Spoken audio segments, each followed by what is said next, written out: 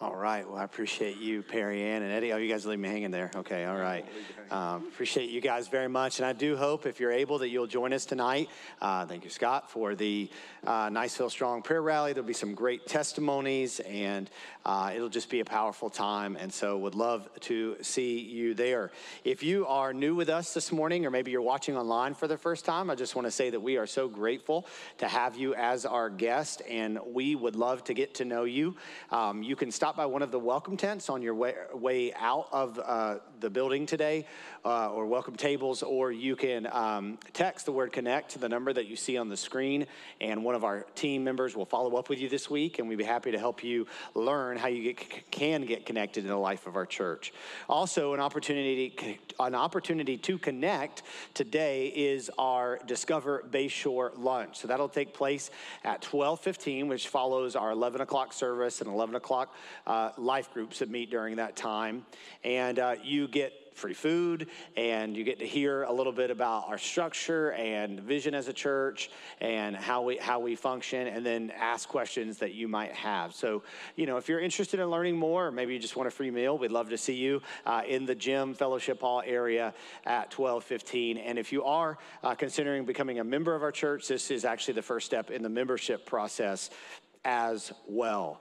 Well, today we are going to be in Mark chapter 6. We'll be finishing up Mark chapter 6. And next week we move into Mark chapter 7. And as we do, the themes of what is being discussed in the Gospel of Mark begin to shift a little bit. And so we're actually beginning a new teaching series, continuing with the theme of He is greater than, but moving into He is greater than tradition. And so I certainly think that Jesus' interaction with the religious crowd and some of the traditions that they had at that time will definitely give us a lot of insight into what it really means to pursue Jesus today. But today we do come to the conclusion of our He is Greater Than Fear series, where we have looked at passages of Scripture in the Gospel of Mark and the other Gospels that really emphasize Jesus' deity and Jesus' authority. These are written through the lens of the first disciples. And so these passages give us insight not only into his power, but how we can approach his power. As we prepare to read Mark chapter 6, verse 45 through the end of the chapter, I want us to revisit a point from last week very quick. That is this: if you are looking for Jesus to boost your spiritual pride or your earthly desires, you will miss the miracle of the bread. The Gospels are clear to emphasize that people miss the point of the miracle of the feeding of the multitude because they weren't looking for God. They were looking for something else. And today's text further illustrates how we miss what God is trying to show us because we are looking for something else, and how God is gracious to show us over and over. So let's read our text today and then talk about what God wants us to see. Mark chapter 6, verse 45 is where I'll begin. Immediately, he made his disciples get into the boat and go before him to the other side, to Bethsaida, where he dismissed the crowd. And after he had taken leave of them, he went up on the mountain to pray. And when evening came, the boat was out on the sea, and he was alone on the land. And he saw that they were making headway painfully, for the wind was against them. And about the fourth watch of the night, he came to them walking on the sea. He meant to pass by them. But when they saw him walking on the sea, they thought it was a ghost and cried out. For they all saw him and were terrified. But immediately he spoke to them and said, "Take heart, it is I, do not be afraid." And he got into the boat with them, and the wind ceased, and they were utterly astounded. For they did not understand about the loaves, but their hearts were hardened. When they had crossed over, they came to land at Gennesaret and moored to the shore. And when they got out of the boat, the people immediately recognized him and ran about the whole region and began to bring the sick people on their beds to wherever they heard he was. And wherever he came, in villages, cities, or countryside, they laid the sick in the marketplaces and implored him that they might touch even the fringe of his garment, and as many touched it were made well.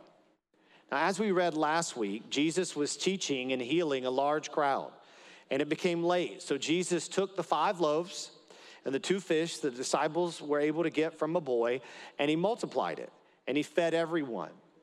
Now, John mentions in his gospel that the crowd then wanted to make Jesus king. And we also know that the disciples were ready for rest. So Jesus sends the disciples ahead of him in the boat while he dismisses the crowd. Now, this isn't forceful. This doesn't seem forceful. It was just time to call it a night. Thank God was doing a lot of good things, but, it was time to end it. Our student minister, Alec, can relate. God's moving, but it's time to go home, kids, sometimes. You see, for me as a lead pastor, I never have that problem getting people to leave. In fact, often as we're closing the service in prayer, people are already heading out as quick as they can. So Jesus has to dismiss the crowd, and he does dismiss the crowd, and then he heads up on a mountain to pray. This is not one of our main points in the text, but it is one of the main takeaways from all of the gospel writings. Jesus spent time with the Father. Jesus spent time with the Father. We see this throughout his ministry. As Jesus is baptized and begins his ministry, he goes into the wilderness for 40 days, where he will ultimately be tested. But the purpose of that was to spend time with God in preparation for the ministry that he had. We see times like what we read today in Mark chapter 6, where Jesus withdraws from the disciples and withdraws from the crowds to spend time with the Father before beginning whatever is next. In the garden in Gethsemane, right before Jesus is arrested and tried and crucified, he spends time with the Father, and we hear his heartfelt prayer to God. And if Jesus did this, then we need to take notice. If we intend to live our lives for God and do difficult things for God, then we need to depend on him. This cannot be just lip service. We cannot just say, yes, I depend on God, and not really depend on God. If we want to get better at our profession, and there's someone who we know who is well skilled in our profession, then we should try to spend time with that person, learning from them, being mentored by them. If we want to excel in a sport, then we need to try and spend more time with our coaches or with someone who can coach us up. If we want to improve in our school, then it might be wise to spend time with a teacher or a mentor. One of my children, I was talking to them just the other day about school and challenges that come with school. And I said, I just want you to know, if you ever needed help with anything, you need to let me know, and I will make sure that I help you or we get you the help that you need. And I am just a flawed earthly father. Your heavenly Father is there for you, and he has a calling on your life, and he wants to help you with that. And Jesus knew this, and so Jesus spent time with the Father. There's a transition in Jesus' ministry that is about to take place as he really begins to interact with the Pharisees and to start talking about his faith. And so Jesus spends time with God.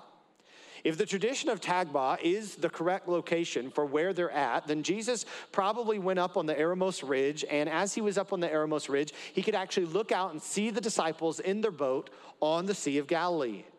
And Mark says that Jesus saw that they were rowing against the wind. Now, this wasn't a sudden violent storm like what took place in chapter 4, but it was a sustaining wind that was blowing against them as they headed where Jesus sent them.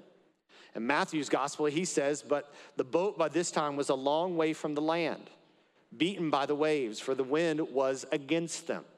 The direct translation of long way means many stadia. John indicates that they had actually made it about 4 miles. So the Sea of Galilee is about 7 miles wide. So they're about in the middle of the Sea of Galilee, and they're having a hard time. And so Jesus goes to them. He goes to them in the 4th watch of the night. That's between 3 a.m. and 6 a.m. Mark says that Jesus meant to pass by them. Now, one of our life groups could spend their whole time going over this and even go over time making our nursery workers antsy, debating what it means that Jesus meant to pass by them.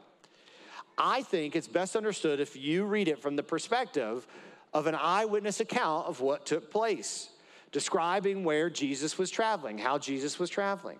He was headed past them. His direction was taking him beside them, and there was no indication of him stopping 2 eyewitnesses. And so they thought this is a ghost. The word phantasma is used, which is a word that would be used for a dream-like appearance or a spirit appearance. It's rooted in an Old Testament word that means deception. And so it's very likely that the disciples could have thought this was some kind of spiritual attack. I mean, they are doing ministry with Jesus. They've seen God working in powerful ways. They're headed somewhere else. Perhaps they thought they were under spiritual attack. And so they cry out. Regardless of why, they cry out. And their cry is not a prayer. And it's not a cry out of faith. They're afraid. They're disoriented, both physically and spiritually. And yet, Jesus comes to them. R. Alan Cole says this: God's willingness to answer us is not limited by the poverty of our asking. God's willingness to answer us is not limited by the poverty of our asking.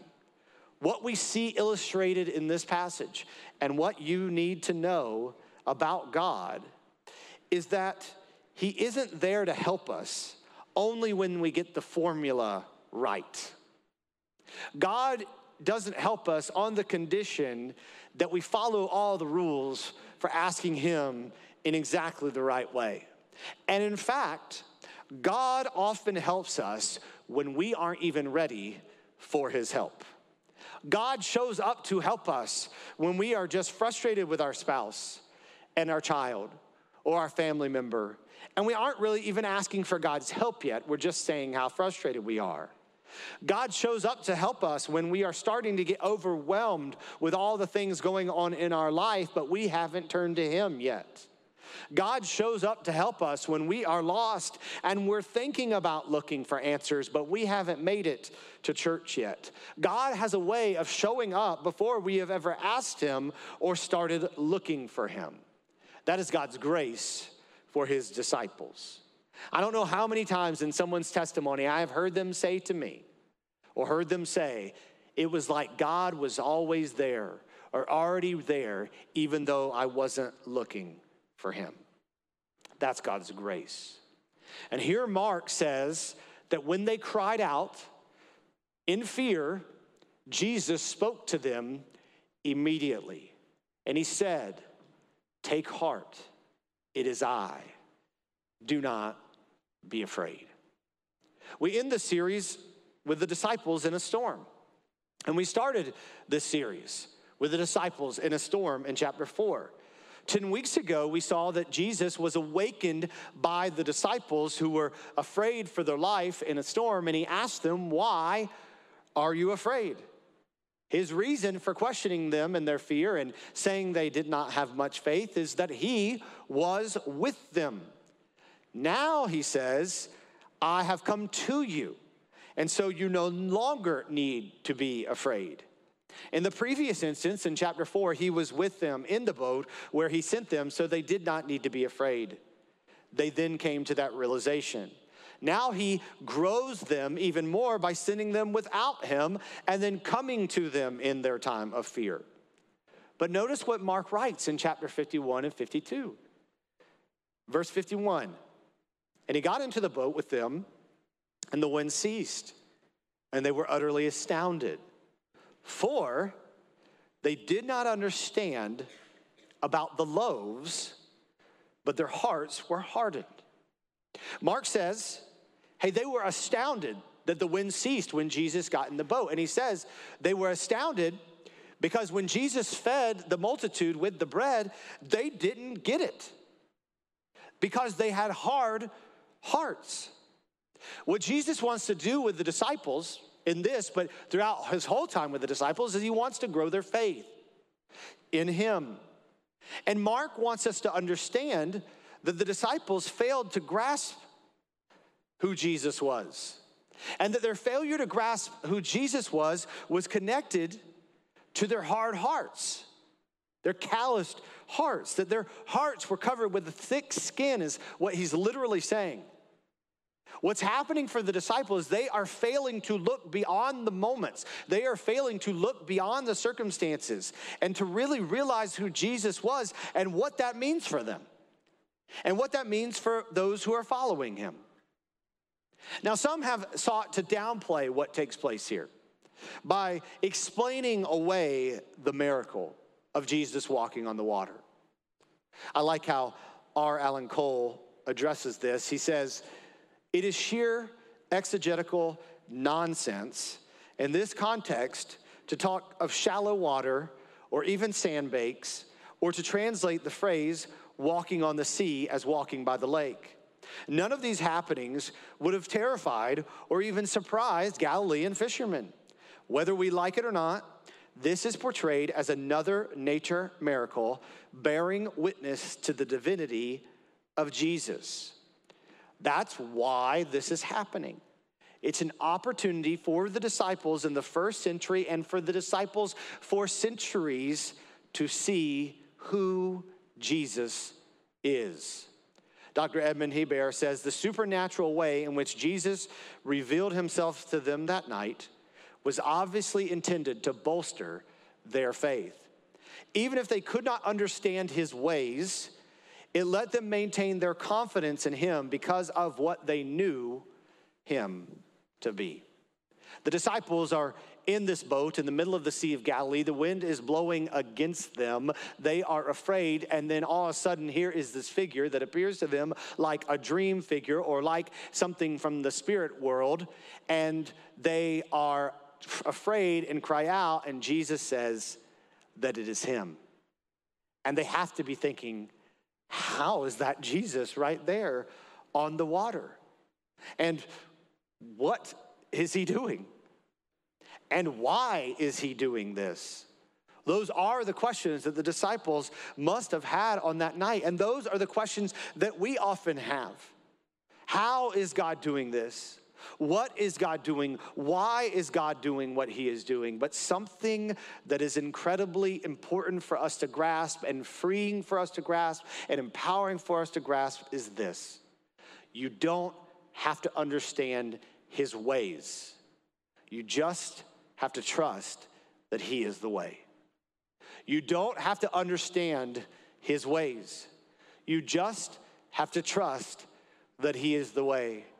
This is a pillar, a cornerstone of what it means to be a Christian. That we don't have to understand all of the ways of God, but we just have to trust that he is the way. And when you stop trying to figure out all the questions that man has wrestled with for millennia without clarity, it's freeing. When you stop trying to figure out what month and year Jesus is coming back, or what political figure is the Antichrist, it's freeing. When you stop trying to figure out the exact reason for every little minute detail of your life, and when you stop trying to figure out all of God's timing, and even when your understanding of God's authority over death trumps your pain from the death you've experienced, there's something incredibly freeing and peaceful that happens in your life. At this time, the disciples are still pretty confused about Jesus, but something would continue to become clearer and clearer to them. He has authority. And eventually, that will be fully revealed to them in the resurrected Jesus Christ. And when they arrive to the shore with Jesus in their boat, people recognized Jesus at the shore. And people brought people to him to be healed.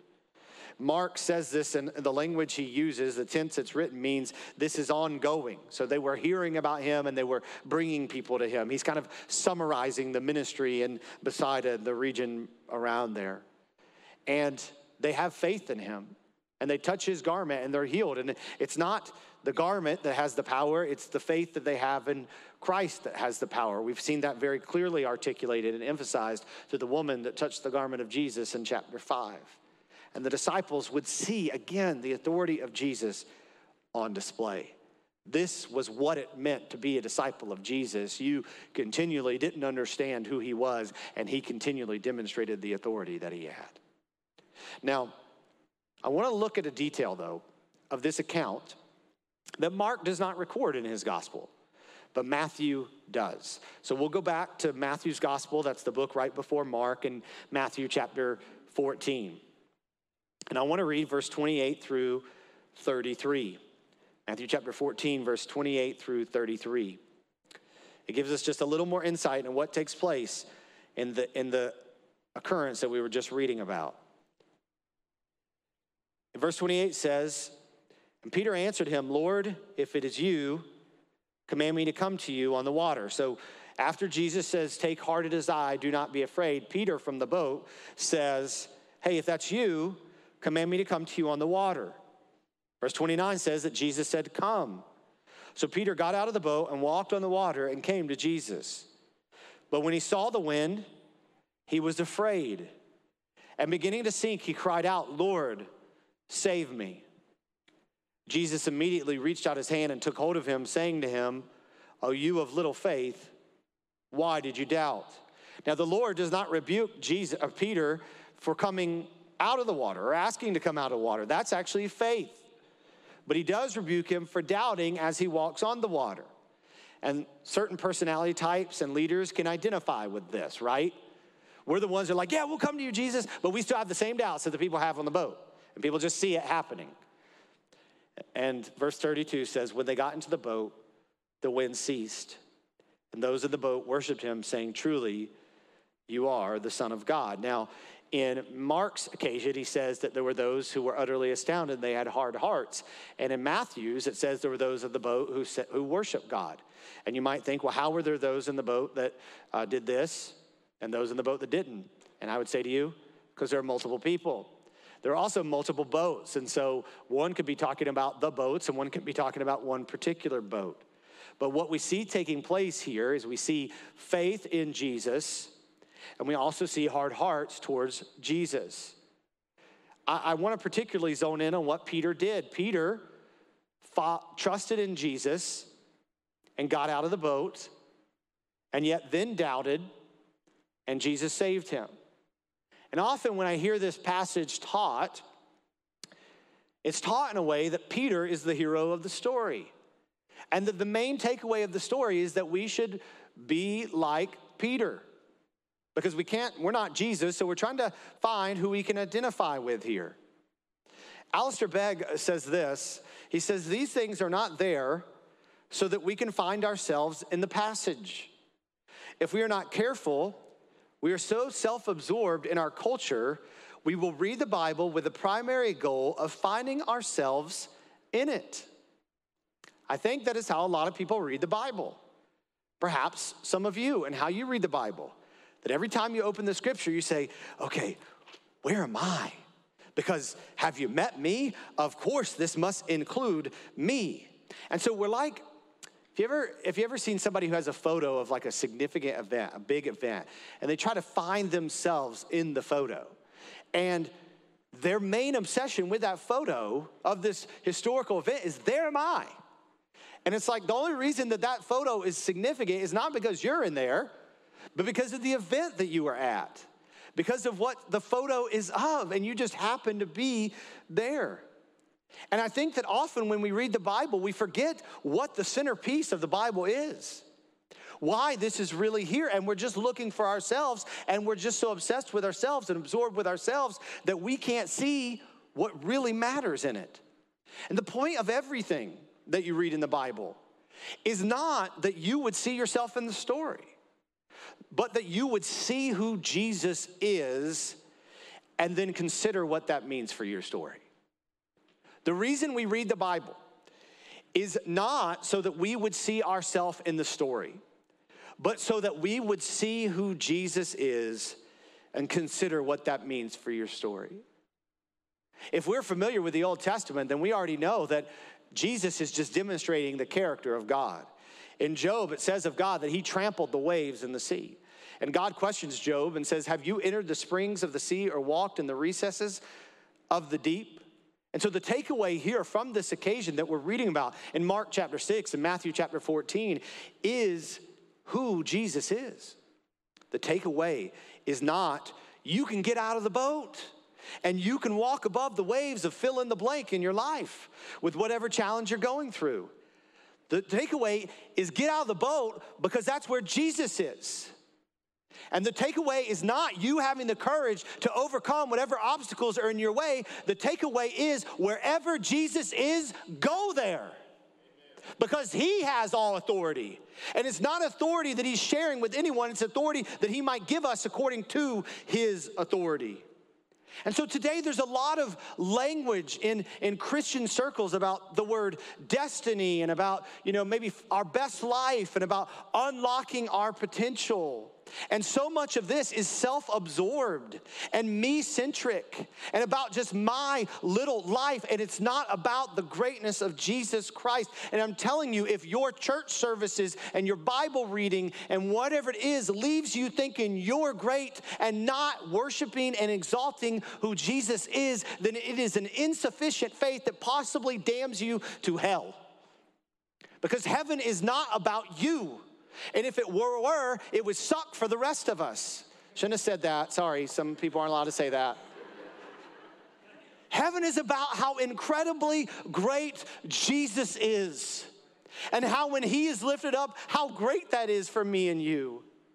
So read the Bible and understand how incredible he is and realize that whatever is going on in your story, he can change it. And even if he doesn't change the things that you want change in your authority, you still need to be with him. Because he has all authority, even over death. You see, Peter didn't want to go to Jesus because of what Jesus had for Peter. He wanted to go to Jesus because that's where Jesus was. The story isn't about Peter's courage to get out of the boat. It's about Peter's surrender and desperation to get to Jesus. The disciples, though, were struggling with this. They were struggling to understand. And Mark says when Jesus fed the multitude, their hearts were hardened towards what Jesus was doing. Because, and we'll see this as we read on, they're more focused on, we need bread. And not who the bread of life is. And not what Jesus is doing. They're more focused on we got fed or we need to be fed and not on who Jesus is. Man does not live by bread alone, but by the word of God. And the word has become flesh and the word has dwelt among us. Jesus is the bread of life. And I understand that sometimes when we have pain and we need provision, it's hard to see past that and see what our greatest need really is. But that's what the Bible wants people to see who've suffered throughout all of history, is that our greatest need is met in Christ. And in Christ, there will not be eternal suffering, but eternal glory with him. Now then I want you to think about the fact that people struggle with their pain and their provision to see who Jesus is. And then I want you to think about the West and America, where our struggle is not for our pain and our provision, but it's that we can't get past our desire to be successful and our desire to have the image we have and our entitlement to experience certain things and for our kids to experience certain things. And we have a freedom that typically comes from being a part of an affluent Western nation, and we use our freedom not to serve others, but for the flesh.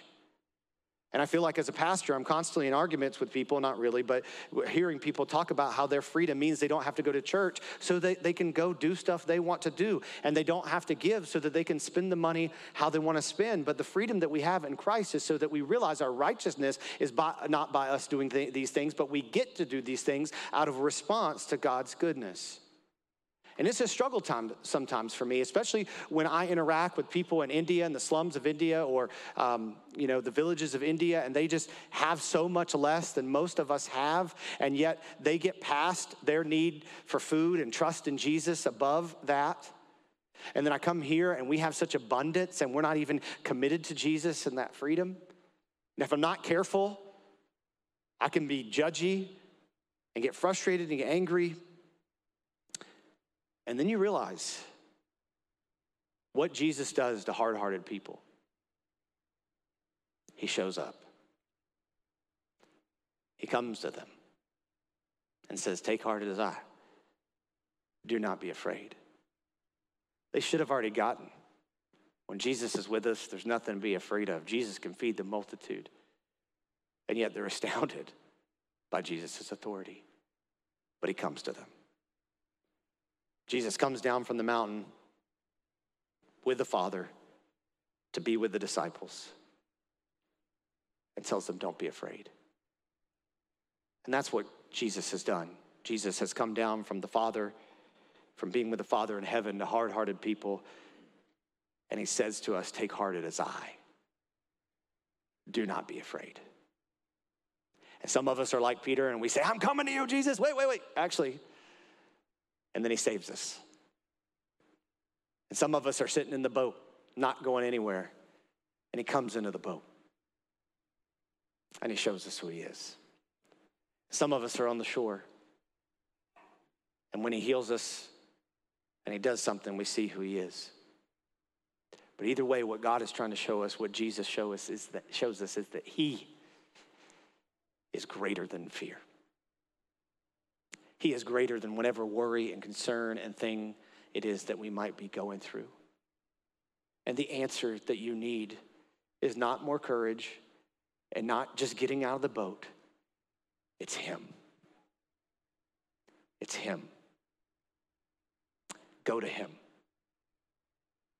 Go to him. He has all authority. And I pray that you would open your eyes and open your hearts and see who he is and realize that that changes everything for you. That's the point of this passage, and that's the point of this Bible, and that's the point of your life. Let me pray for you. God, I pray for people in this room, and there's different things that all of us are going through. And Lord, I specifically pray for those that are struggling because of their pain and their provision, their needs for provision, to see past that and realize who you are. And God, you may or may not fix everything for them on this earth, and we don't necessarily understand why. But God, they need you.